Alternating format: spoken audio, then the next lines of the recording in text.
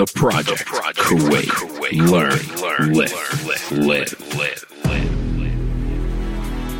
Hey guys, how's it going? So in this episode we had Mohammed Ajialabi. So he's a physiotherapist out of Bahrain, and he came to come and see us on one of his little short visits over to Kuwait, coming to see a few of his clients, and he talked to us a little bit about his perspective on the physiotherapy and for elite athletes. For me, personally, it really struck close to home because he was talking about people that sit down all day and how the communication between your brain and your muscles starts to deteriorate after a while and how you can kind of reignite that. So I think that was a great tip that he gave during the show. And the whole aspect on breathing, man, like that was... Yeah, he gave us some really, really cool exercises actually to help increase your breathing, and actually from your breathing, then increasing the performance in the rest of your body. Yeah. And he also actually has a little bit of a go at dry needling. Yes, he does. Something I love. It's my Panadol. So, yeah, have a listen to this one and enjoy. And if you have any questions, DM us and let us know. Yeah, for sure, guys. All this and more in today's episode. I'm pronouncing his name we're wrong. on anyways. I'm going to pronounce his name. I don't want to pronounce his name wrong either. So it's... Let's see if I get this. Ajialabi? Mohammed Ajialabi. All right. There you go. I was going to get that right, to be fair. I got right, thank you. Well, I'm going by what you guys put on the show notes. Like, I was like, I don't go by the Instagram. Like, I saw the whole profile and everything and did my research, but it was like, can't find the guy's real name. It's my fault, to be fair, because I shorten everyone Mohammed down to Mo. Just because it's my bad. It's my bad. It's me being rude. So I apologize. No rudeness in that, trust me. I apologize. So Mo, Mohammed, obviously, like you're a physiotherapist or a physical therapist. It's a physiotherapist. Physiotherapist over in Bahrain. So a few of our listeners already know you, but for those who don't, do you want to just introduce yourself and how you kind of got to where you are at the moment? Well, my name is Mohammed Ajialabi. I'm a physical therapist from Bahrain. My career started like 10 years ago when I graduated from the university. What got me into physical therapy is basically, I was young. My mom was having back pain, went her to the doctor. It's literally took her like 2 minutes to get diagnosed, and then voila, she's out of the clinic. Going where? To the physical therapy. I've seen the people and how the physical therapist was like really into treating her, and the communication, the contact, and the things, how the relationship has built in between the therapist and my mom, and the time she has spent in there till she got better.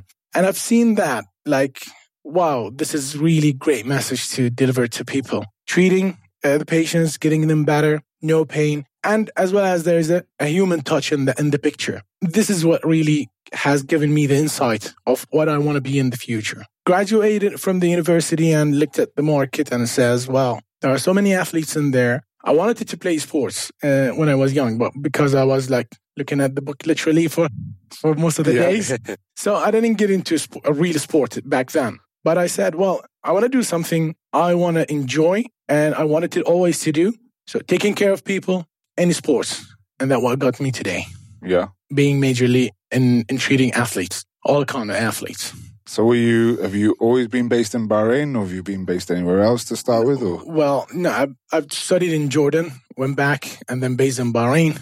Well, I started working in the major hospital in Bahrain back in 2010. Then started with my first job in a football club called the Najma back then. It was back in 2009. Yeah. So 5 years later on, with working in the morning in the major hospital back in Bahrain, the Salmani Medical Complex, and with the sports clubs, I came to realize I need to step on with the game. So I joined the private sector in the afternoon as a joint physical therapist with one of the hospitals back then. And after 3 years, I said to myself, it's now to have my own place. I wanted to provide and put my own philosophy into the game, into the picture. Okay. I want to treat patients by my own rules, by my own theories, by my own touch. Yeah. And with no interruptions from, hospitals, management, stuff like that. Sometimes they put you in certain angles that you cannot break. So I said, well, let's just start something. I need my own place. Then comes the time that comes for movement came to the picture. I said, well, the place, I need to call it something that I really like. What is missing in the market? I need a catchy name. Resembles what I like to do. Is to let people move well. and move in the right way. And then comes what brings the name into it, movement. And then I started my own clinic 2 years ago, and this is my going to the third year. We just celebrated our coming third year of our clinic. Congratulations. Thank you. That's amazing. I hope it keeps going for a really long time. Yeah. Well, you're doing a lot of good work. I mean, I've seen you, mashallah, I've seen you here in Kuwait a lot. Can I go in Arabic a little bit? Yeah.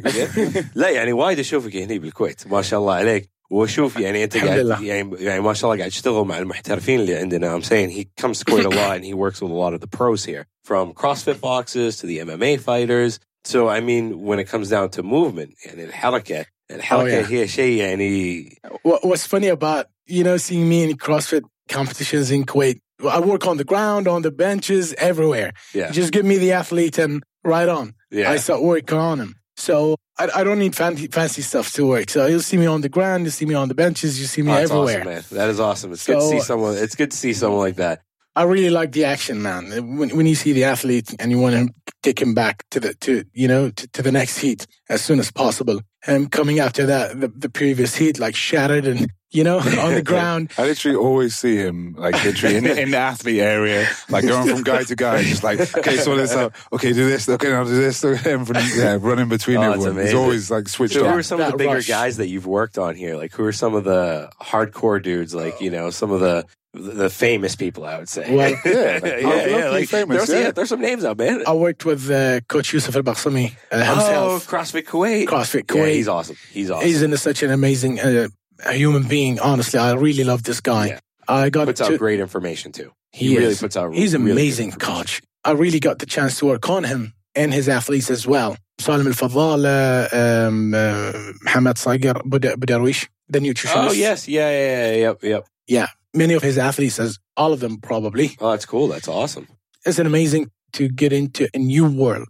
Well, people from abroad, not just from Bahrain. I got the chance to meet people from neighboring countries and expats, and I get to meet Liam. You. I am lucky. Trust me, I am lucky. So here's a question for you: when you cross from Kuwait to Bahrain to all the countries and everything, what are some of the most common injuries that you see? And are we going to pigeonhole into CrossFit, or are we going to branch out? Like, I'd say for the Arab population, I want like for the Kuwaitis, for the locals in each area. Do you see common injuries that back pain, man? Back pain? How? Back pain. Why is that? I had a physiotherapist say that we were just, like Arabs or Kuwaitis in general, that we have a hyper flexibility that she hasn't seen compared to people in the West. And I'm wondering what another physical therapist. Well, to be honest with you, it's just the lack of two things that I see that brings back pain. The core being inactive and improper breathing. Okay. So we sit most of the time. Yes, we do have the advantage of sitting on the floor, which is give us a good mobility to the hips. Yes. So we can cross legs easily. You see people from Europe, sometimes they cannot cross legs. I can't cross my legs. Yeah. While sitting on the ground. I can't cross my legs. For a lot of people, like who like have awful mobility, like if you put them with a barbell or anything like that, and then they sit down and they're like, boom, straight down. Like no problem. They like sit cross-legged or sit like on their knees, obviously, like for prayer time and everything like that. Completely fine. And actually, like you would not see that in the Western world. Like usually, if someone is immobile, they're immobile. They're literally like steel rods put together. Like, but yeah, here it's like obviously there's a few different movements where actually completely fine. Yeah, exactly. So most of the people growing up got to get grown sitting on the ground. So that kind of give it a relative mobility. But when they come to squat and they lack the squatting, that comes to probably different aspects that they lack, like core activation, ankle mobility, not the hips, and glute activation, obviously. If you sit on it, you lose it. That's what they say. So I have a question for you, since you brought that up, not to cut you off. Now, because I sit at a desk all day. Yeah. All right. So let me give it to you from the perspective of a desk jockey, so to speak, that is physically active. I'm in CrossFit. I do all of that, trainer, all that stuff, been a trainer and, been a coach. Sitting down all day switches my legs off. Yeah. And what can I do to switch them back on? All right. Now we're talking about the time that you work out versus the time that you sit on the chair all day. Yeah, like There's no I proportion. I sit for 9 hours, drive for 3, so I'm sitting for 12 hours. Then I go to the gym at 7 o'clock at night or 6:30. And you work out for 2 or 3 hours. No, I'll max. work out for an hour. Like I'll get my hour workout in. But if I'm doing heavy squats, I can actually feel it. Like I'm like my legs are just not waking up. I'm just not. Of course, it's like a short switch because you've been sitting on it for the past 13 hours. So you need to prepare it before you hit it. Okay. So you need to prepare your legs before you start squatting. So we're talking about if you sit down, what literally happens is that your glutes get shut down because they're not in need. All right. You're passively sitting on a chair. So, if you look at the people, our ancestors, they used to always squat, especially in the Asian word, Arabic word. They used to squat waiting for the bus. They used to squat using even the toilet, the Arabic toilet. Yeah. So being put in a squat position is really normal for a human being since birth. Now, if anybody sees a child, they sit effortlessly, in a squat position. They can spend like half an hour, not even feeling pain or feeling, that they need the urge to move or do anything else. They sit and play with the toys in squat position, and it's really perfectly normal. We lose that kind of ability the moment we go to school. School says you gotta sit down on the chair. You should not move for that subject or for that period of hour. And then that comes with that seconds break between one class and another class, and that is not enough for you to move. And then comes the second class, and you're gonna get sitting back again. You lose all your mobility. You lose everything. You lose mobility, and you lose that muscle activation. And then comes the university, etc., etc. People does not work out. So many people nowadays. So you lose that glutes activation while sitting for a long time. You need to get them active by, move often and move well. So I say if you're sitting down for 7 hours at work or 9 hours, so you got to time up yourself that you move every half an hour. So That's what I usually do. I'll typically go into a lunge or a squat, mainly a lunge, so I could try and stretch out my hip flexors a little bit. Because that's what tightens up. Like that's what the driving. I think like hip flexors. Oh my god! Because your knees sometimes are a little bit above your hips as well. Yeah. So actually, you're really. That's tight. That's what it's from. But I'll tell you something. You're going to be amazed. Sometimes the hip flexors are tight. It's not because it's strong. Sometimes because it's weak. Yeah. So you gotta find out if it's weak, you gotta strengthen up. Yeah. Because if you stretch a weak muscle, you're just gonna create that nerve feedback on making it shorter. Imagine. Okay. All right. So if you stretch out your weak muscle. I know, right? Yeah. Like listeners, pay attention to this part. This is a big one. You gotta get assessed before doing anything. Not just a hip flexor stretch. Because if that muscle ordered by the brain to get shorter because it's weak, let me put it in that scenario. We cannot move unless first we breathe well.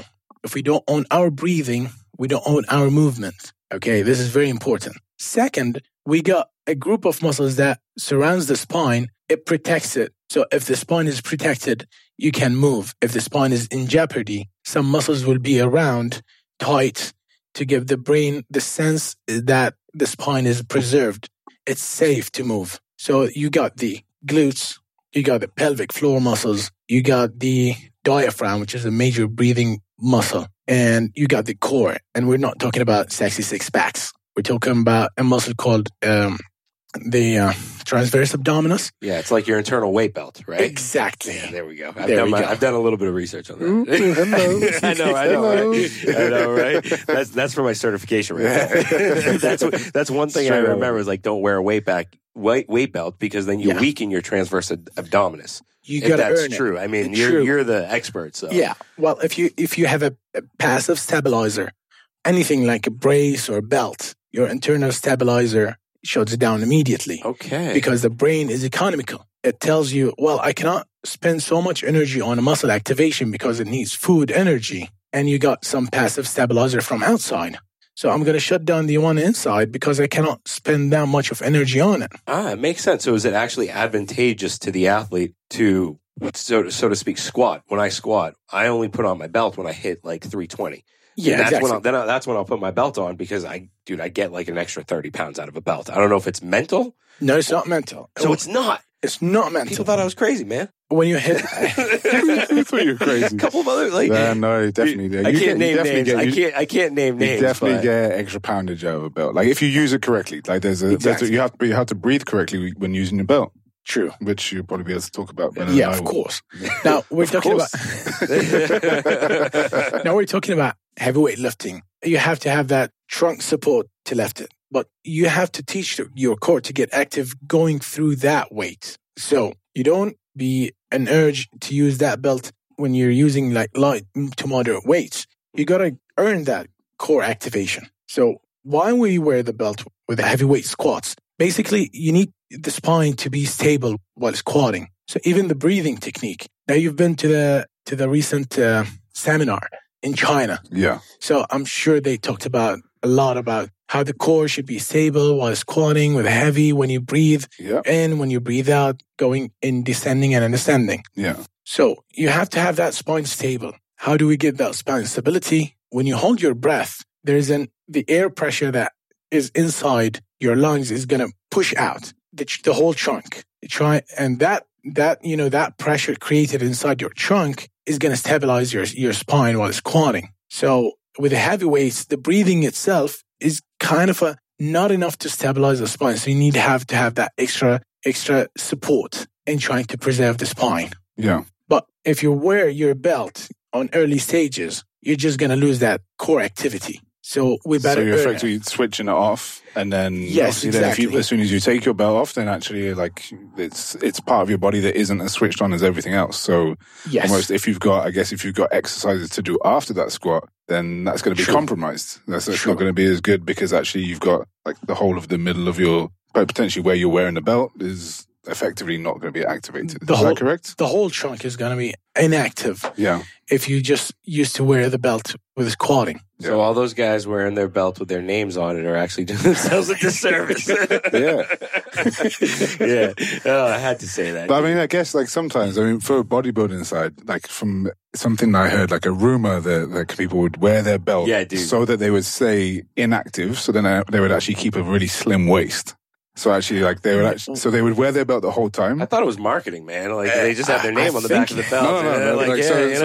So they wear a belt the whole time, like so that actually they kind of their abs don't get. Like, I know what you're talking about. Yeah, it's almost like they'll try and treat it like a corset, like a corset, so it holds the. Well, because obviously the illusion in bodybuilding is better to have a tiny, like the saran wrap around the waist. Yeah, man. To be honest, I stopped doing that a couple years ago.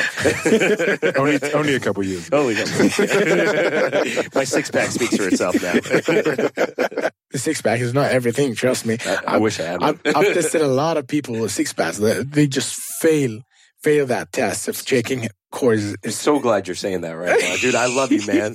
You're awesome, dude. You are awesome. I completely agree. Like I've been leaner than I am now, but recently I've been doing a lot of work on my core and actually doing core work. Because before I thought, a heavy squat, I'm okay. Like a heavy squat, heavy deadlift, I can hold up like however much on my back and like it's not going anywhere. But then actually like I try and do any rotational work or anything like that. And I'm like, my core is lighting up.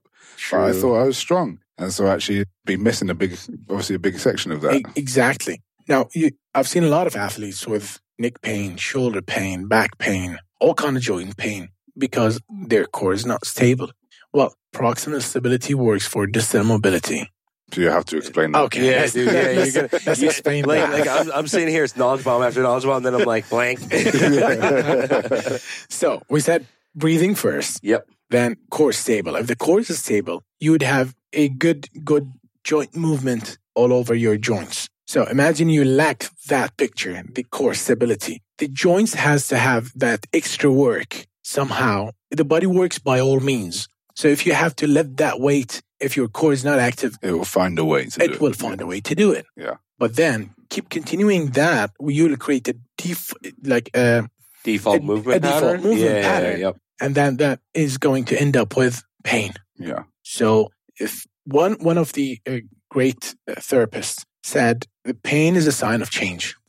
So whenever you have a pain, you know that in your movement there is something is lacking. So you need to fix it. You need to figure out what it is. So core stability, man, is very important. So whatever you have as joint pain, it matters but you have to have your core stable before fixing that. Because if you're just going to fix that joint pain without making sure your core is stable, it's just like fixing a crack by painting it over. Yeah. Not fixing the real crack. We're not working on the source. So I've seen a lot of therapists working on athletes. The dry needling, man. I really hate it. I love dry needling, man. That's like my Panadol. I haven't taken a Panadol in a couple of years now, and dry needling's like, I'm just like, all right, stick those needles in me, man. I want that euphoria. I want that pain to go away. And like, it's my physical therapist, the one that I see in Kuwait, she actually left, and she was pretty good. And she used to dry needle and give me the corrective movement patterns to go by. Now I had 2 torn labrums. Okay. Oh, okay. I tore this one. 3 doctors said I needed surgery. Doctor in the States. Yeah, that's what he said. The doctor in the States was like, look, man, I'm going to give you a cortisone shot. Here are your exercises for 3 months. Swing a baseball bat and tell me how it feels. If it's still really bad, then maybe you need to get surgery. But otherwise, always go the route of physical therapy. And now they always want to make money in the States. But, I really appreciated it because that was the answer that I was really looking for. Because my physical therapist said, you don't need surgery, physical therapy. But all the doctors here in Kuwait were like, no, surgery, surgery, surgery. And my friend that had surgery, his mobility went to crap afterwards. He couldn't get his hand past his head. Whereas now, like, I'm going past my head, alhamdulillah. Alhamdulillah. Knocking on the wood. Well, let me tell you something. You're not as broken as you think you are. Okay. Yeah, because I've seen a lot of athletes. And let's talk about CrossFit Games athletes now. You think they're not injured? They have millions of stuff over there, but they're just functional and they're working. The body adapts after some time and doing certain movements without pain. You just have to have that time and a proper rehabilitation and a proper commitment into the plan so you'd get over the overall picture. So real quick, sorry, just to take us back so we can take away something from the core work. Yeah. What are some of the recommendations you can make for core work? Well, I just want to backpedal there before we get started on a different topic, like the core work. Definitely. We talked about like how detrimental not having a stable core is, but what are some of the key exercises in your opinion? And maybe some anecdote that you would recommend for athletes. I would say depending first, on depending on them in general. I would say first start with the breathing. Learn how to breathe well, because the diaphragm is one of major spine stabilizers, and it's a major breathing muscles. So if you work on proper breathing, now you kind of solved half of the problem. Well, to activate the core, people understand that the activation means like a heavy work or so much of an exercise that you have to do. This is not the solution. To activate a muscle, you need to switch on the brain. To switch on the brain to find that pattern and to activate that muscle that has been sleeping for a really long time. And that does not work by doing a heavy exercise. It happens by repetitions, because you have to teach the brain how to activate it. And as much as you do it, the brain will do it, and it will finally end up having that muscle activated by finding that pattern again, how to switch it on. You ask a lot of people to stress that transverse abdominis muscle to switch it on, and eventually you'll see people sucking their stomach in, pushing their stomach out, not being able to activate that transverse abdominis muscle. Yeah. So just asking them to do certain movements like, be on your hands and knees, draw your belly in while breathing out or breathing in. And after some time, they will get the picture. Doing planks, and not like staying in a plank position for 1 minute, Just get into a plank position, then go down on your stomach, and then go there for 1-2 seconds, and then going down. This is just eventually going to switch on your core. All right, so turn it on, turn it off. Learn how to turn it on, turn it off. That makes sense. That makes a lot of sense. With the repetitions, the brain will find its way to switch it on. Now, people sometimes say, I cannot feel that my trunk is active. Yeah, because you've done that exercise for 10 repetitions, and you went to try to squat a heavy weight, and the pain is still there. It needs some time. The brain to adapt on switching on that muscle. It's creating the neural pathways. Exactly. Right? That's it. All you're doing is recreating those neural pathways that used to be there, but you switched off through sitting and whatever else. That makes a lot of sense. I was squatting at work. I was getting up after every half an hour. And what I would do is I'd do a prisoner squat. So I'd put my hands behind my head, activate my thoracic spine, get all of my back really tight, pulled down. man, I was squatting. My squats were like butter after that. It made a huge difference. See? And it makes sense because I was recreating those neural pathways that was turning my legs on, my back on when I'm squatting. Exactly. Wow, dude, man, this is awesome, dude. Like, And it this doesn't is like knowledge bomb after knowledge bomb, man. Thank you. And it doesn't need weights or barbell to squat with to activate your core. Yep. It's just you do air squats after that. And I think that's what a lot of people get misunderstanding about. They kind of think, okay, like I need to fix myself. I need to do more training. Like what else can I train to do? What else can I do I need to do more heavy squat? I need to do more actual physical training, when sometimes it's more physical therapy, I guess, isn't it? And sometimes it's more that, okay, lying down and going, okay, how am I breathing? True. Right, and going, okay, can I control that or can I not? I mean, one of my athletes the other day even asked me, hey, you can control your breathing? I was like, yes. Like, can you not? And then a light bulb went off in my head and said, okay, actually, like this person doesn't know how to control their breathing. And actually, if this person is trying to do like high intensity exercise and doesn't have even an idea that they're able to control their breathing and like kind of maybe just take deeper breaths and slow themselves down a little bit and relax the body in that way. True. Then like, it releases a lot of happy hormones if you breathe well. You're right. No, you're 100% right. I mean, there's, what's his name? Was it Wim Hof? Is it the Wim Hof thing? And like when I play baseball a lot. So when I was a pitcher, when I pitch, one of the things that pitching coaches always say is breathe. And when you do breathe, you get it down into your gut. You breathe it all out. This sense comes over you, and it's like, oh, there it is. Like there's what I was looking for. So yeah, wow. And I kind of like to do it like in the ice cold plunge pool. So I'll practice I'll do box breathing. So I'll take like in for 10 seconds, just a count in my head. Yeah, exactly. Maybe out for 10 seconds and then kind of go to like maybe when I breathe in, holding my breath in. That's it. And then out. Exactly. Hold it out and just kind of like counting in a kind of cyclical fashion like that. And True. like you do get a kind of euphoria of like having control and like so relaxed and everything. Sometimes you get even dizzy and you see butterflies. Yeah, completely. Yeah. And I went from the ice cold plunge pool and I was kind of completely fine, like very awake but very like euphoric. Went straight into the jacuzzi and I was like nearly falling under the water. I was so relaxed. And it was like everything I felt all my lungs was like nice and expanded. The air was actually like pushing out. I could feel like I could actually breathe properly rather than being so tense in my shoulders. Exactly. So, yeah. Just a public service announcement. Liam has built up to going into cold plunges and into that stuff. No, get yourself in there. No, dude. The first time I went into talking about breathing properly, second, I went into a cold plunge. I was fine for the first like 10 seconds. I got out, went into the jacuzzi, did all my stuff. When I went back in, I was like, you have to take that deep breath. Sure. You really do. Yeah. And I just swallowed so much water that I was choking.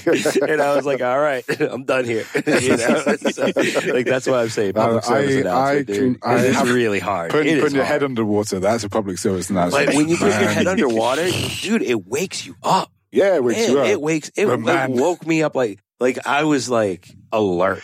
Yeah. I was really alert. And it heightens your nervous system. Yeah, because you think and you're then dying. the heat suppresses your nervous system.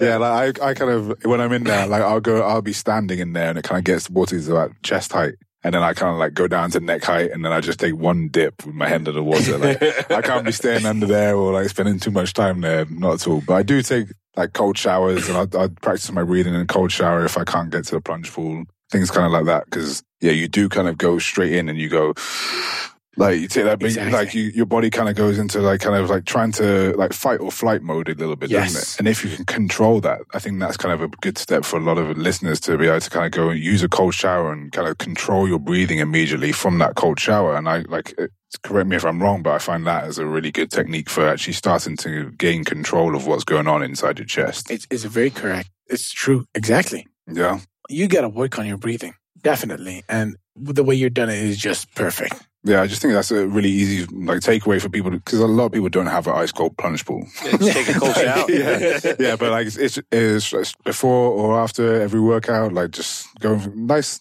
warm shower first, and then before I get out, like chuck it on cold.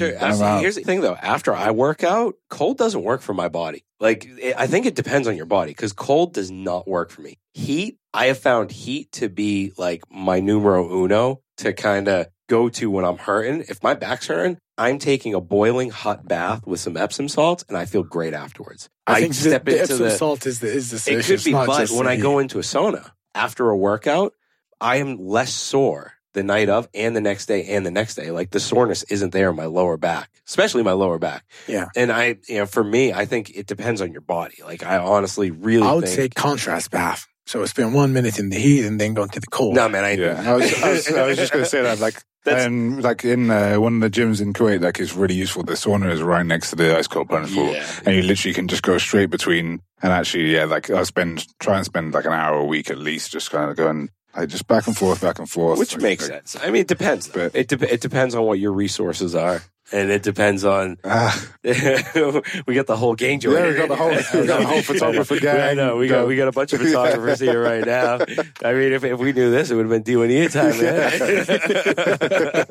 But yeah, no, I think it depends at the end of the day. That's just my opinion. But you're the expert. As easy as sleeping down on your back. If you don't have the stuff, if you don't have the privilege to get the access, just spend the time sleeping on your back, bend your knees, put two hands on the chest. Make sure you're expanding your chest while breathing in. Okay, hold that breath and then exhale till you lose all the breath, and then hold it and vacuum that stomach in for a couple of seconds. Vacuum of the stomach as well. Yes, yeah? that works the diaphragm. Okay, this is one thing I've learned. It's one good technique that I've learned from one of my friends. His name is Ruben Garcia. He's a movement therapist in Kuwait. Yeah, he's a really great guy. I get to learn a lot from him. He's amazing. He just showed me how the way he's doing it, and it's perfect. It works really well. I even tried it on myself. It's amazing. So back on your back, close your eyes, breathe in 5-6 seconds, hold 5-6 seconds, exhale till there's no air, suck in your stomach. There you go. The diaphragm don't dooms. And if it dooms, it gets active. A couple of times, and you'll see like you're really more upright. Your shoulders kind of retracted back, and you're more of control on your breathing. So with that, actually, here's a question for that too. When it comes to, you work with MMA fighters. Oh yeah. So now breathing, I'm assuming that's a crucial role right there. Staying alive. Now, talk about the MMA a little bit, and some of the movement patterns that you see there, and the breathing technique that's required. Because I'm assuming it's a different breathing technique, right? It would be a little bit different from a CrossFitter or an athlete that's going to lift a heavy amount of weight. Oh yeah. Well, a quick shout out to my colleague and a friend, Dr. Abdullah Al-Jodar. He's a orthopedic and a sports surgeon. We teamed up with His Highness Sheikh Khalid bin Hamad Al Khalifa mixed martial art team. We take care of the athletes. When it comes to surgical part, he does his job, and when there's a physical therapy in need, I show up. So MMA, you're talking about all kind of injuries that you can have in mind. I can definitely breathing imagine. Is really crucial. They lack the breathing, honestly, the proper breathing. I was having that idea of taking 1 or 2 sessions with them and to teach them how to breathe well. And this is going to happen in the process of the next couple of weeks. We're going to sit down and talk really about it and see how they're breathing. I get to notice a lot of slouching and being in a kyphosis. I was just going to ask about that. I was totally going to ask about that. And I was telling Liam the story earlier. We had a kid who was a boxer. He's 16 years old, came and played a game of baseball, and he couldn't get his shoulder above his head. Ball hit him straight in the eye. Ouch. And it was like, it was an unfortunate situation, but he was down here. He could protect himself. He could swing a bat well because he was, doing this. Yeah. But, he just did not have that mobility to get his arms up. And it was, that you must see that a lot with fighters. You're talking about jiu-jitsu guys, MMA guys. It's always the same thing. Head overhead, like shoulders overhead, is mostly lacked because of always being in the protective phase, trying to protect their phase. And there is no counter movement when it comes to training strategies, because they don't counteract that movement in the training. Yeah. Because they always focus on getting better at the game just by drilling.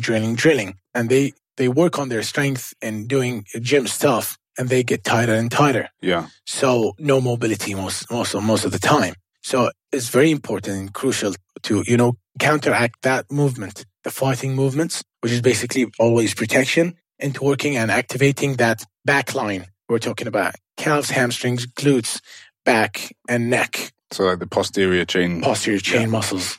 So because I see a lot of the guys who are like, obviously they're slouching forward, like they're slouching forward a lot. Like for those guys, like what are the kind of main movements? Is it strengthening the back, or is it kind of mobility from the chest to open that up? It's both, actually. Both, yeah. Trying to make sure that to relax the anterior line of muscles versus strengthening that posterior line muscles. Okay. Because they're always into forward flexion position. They're always covering their face and their trunk. Question about that, because I've had a lot of physiotherapists say, oh, you have tight pecs, and this was back when I was doing like the bro split with the chest flies, and they're like, oh, your pecs are so tight. No, you shouldn't be doing more, chest work. You shouldn't. But when I did a chest fly and I opened up, man, I just felt great for like 2 or 3 days. Like I just walked taller, and it just felt like that weight just kind of brought, you know what I mean? Does that make any sense? Like, you just had a great pump, man. No, dude, but it's different. It almost felt like my chest cavity was opened up when I was doing that big fly, with some weight on my arms, because it was dragging my arms down. Obviously, like exactly. Physics. Exactly. It's gravity and pulling out. What's your stance on that? Just out of curiosity. Well, I would say if you look to one of the chiropractic doctors, a famous one called Andres Pina, he talks really about how to gain the movement by doing some mobility work. Now we're talking about getting the muscle into being able to control the movement of a limb at a certain angle. If you own that, the muscle would be able to have the ability to expand and contract and being stretched out. Yeah. And going back to the same position without being hurt. That makes sense. So if your muscles are tight, it's not just about passive stretching. Actually, if you get into the science of passive stretching lowers the time of the ignition of that muscle, because they have found in research that the electrical impulse gets slower after passive stretching. So passive stretching is hold on, can we back up there? What's the electric, like, is this just your brain sending signals to the muscle, the joint, and the tendons, or? Let's say, for example, I'm switching the light on. So for that switch to get on, I have to look at it. The brain sends a signal, because that is my intention, to the muscle. My limb would move, and then the action would be happening. So there's a milliseconds or microseconds where the brain orders the muscle through a nerve signal. The muscle gets activated and the actions get done.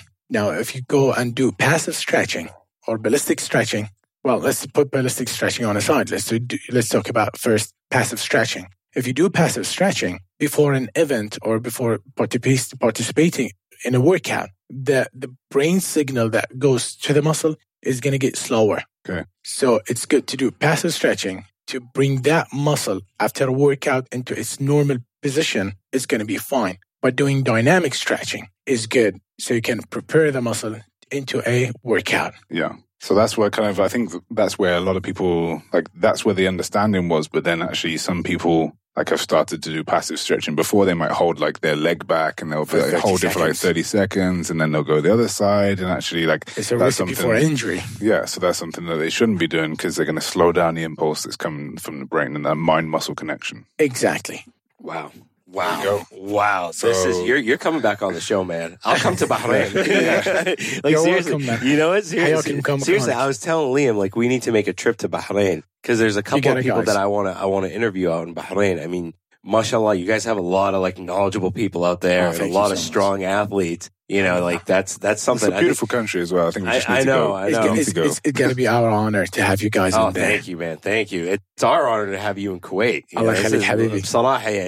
Seeing you at Flair and seeing you around here it's amazing. Like that you come here. Like I appreciate it. And hopefully you never have to work on me.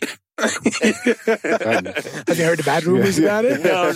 I just don't want to get hurt, man. If I'm coming to see you, that means something's wrong right there. You know what I mean? They called me the strong thumb. Oh man, I don't know about that. But wait, actually, that's a good question. Before we wrap up, there was another question that you had, whether we should see a physical therapist even when we're not hurt. I did have that question, yeah. You just reminded me of that question. Yeah, there we go. So should we see a physical therapist even if we're not feeling like symptoms of pain, or if we're not feeling hurt? Well, if you have a trainer or a physiotherapist that is having awareness about the posture and mobility, there you got it. So it's not mandatory to see a physio if there's no pain. It's important to see someone that he has the knowledge of how the body posture and what is mobility is crucial about. So he can check you out regularly to avoid getting injured as much as possible. Now, injuries are inevitable, but you can lower down the injury percentage down to 80-85% of not getting injured just by making sure that the shoulder mobility is there, the thoracic spine, which is the middle back mobility is there, the ankle mobility is there, and the hips as well. So if you got those joints being mobile and you can own that movement in those joints, plus a good stability in your neck, your lower back, and your knees, there you go. Yeah. You're going to lower the percentage of getting injured. But if the question was, is it mandated to see only a physiotherapist? No. You just have a person being there, checking your movement, not between now and then. There you go. You're going to be fine. See, that's why I tell kids, and I tell kids because I've coached and I've trained kids before, and even having a training certification and playing every sport known to mankind and lifting weights and bodybuilding and everything. I've always said you need someone to watch you lift because your left arm might be leading a little bit too much. Something that someone else will pick up on that you're not necessarily going to see every single time. And it doesn't necessarily have to be someone that's amazing. It's just because even, new people at a sport can pick it up too. So this is the beauty of videoing yourself now. Like you can video yourself and then send it to someone who knows what they're talking about. Yeah, that's true. That's true. That's the best thing. It gives a good feedback. Plus, I want to say something. Now, the interrelation or the connection, the communication between trainers, physios, probably doctors that has a respect to sports and know what sports is and how does the athlete work, and not just going by, well, you're injured, you need a surgery. Now, it's very beautiful. And I went into such a good settlement and communication with Coach Yusuf Al-Baksami, with one of our athletes, Salman Al-Badr. He's a Bahraini. He was at Flair, right? He was Flair. He was in the lane next to me. He was right next to me. Yeah. Real nice guy. He was amazing. He's amazing. Great athlete, too.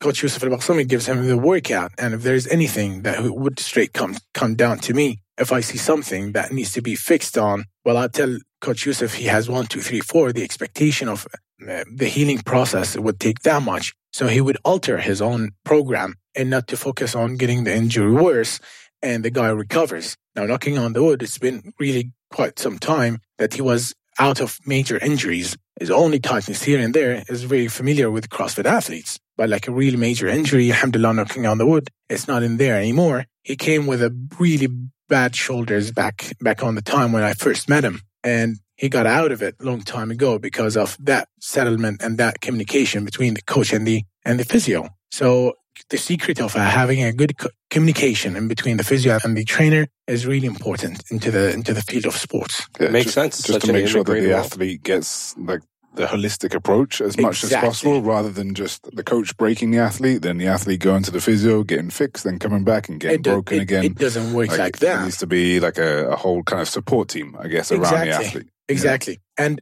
there's nothing such called you have to stop training, even when you're injured. Now, if you injured your back, your legs and your arms are still fine. Yeah. Now, if you injure a shoulder, your other shoulder is fine and your legs are fine and your back is fine. Oh, this is a topic for a whole nother show, man. We got to bring you on for this. This is a topic for a whole nother show. I swear to God, I never stop any athletes of working out. I only taper it down, tell the coach to alter the movements, and there you go. You only stop when you're dead. A lot of doctors stop people, and on that, we're bringing you back on here for that topic. Thank you so much. I need you on there for that topic because there are a lot of doctors in Kuwait that, especially here, they say it, surgery, don't move, and it's so wrong. And I can't wait to have you back on here. I'm not a doctor. I'm not giving out medical advice. But I'm just saying, people need to check their doctors and their chiropractors before they say don't move. True. So, it'd be great to have you back on to tackle that subject. Can I just say one? Yeah, go ahead. Can I just say one thing before we end up the show? Guys, only dry needling would not solve the problem. Okay. Now, it became a fashion recently in the physio and the rehab world only to get dry needle when you're injured. Guys, if only someone dry needles you and sends you back home, okay, this is a fraud. Believe me, because there is movement, there is exercise, there is rehab, there is manual therapy. It's a holistic approach, as you said, Liam. It's not just one thing to be done, and that's it. You have to keep on the process of getting better not only in the clinic. You spend in the clinic 45 minutes and 1 hour. You have the rest of the time till you go back to your physio, or your chiro, or your movement therapist. So you have to have some homework, a base strategy, homeworks based on your injury and your movement that you have to keep on and keep committed into the plan so you can get better. If you don't have something in between, you're lagging that process of getting better. So you might do something that injures you and brings you back to square one, and the therapist has to work out all over again, and that does not work. So be aware of these things. You have to have the knowledge so you can know what is the best for you. All right, and we'll definitely tag all of your contact information in our show notes. And thank you so much for coming on the show. Like, serious knowledge bombs here today. Yeah, definitely. Serious knowledge bombs here, man. Thank you, Mahdi, for having me. Thank you, Liam, for having me. It's a great pleasure to be with you here, guys. Thank you. And thanks to Project Kuwait. Thanks for listening to this episode. If you enjoyed it, please head over to iTunes to subscribe, rate, and leave a review. You can also find us on Instagram at The Project Kuwait. Thank you, and join us next time.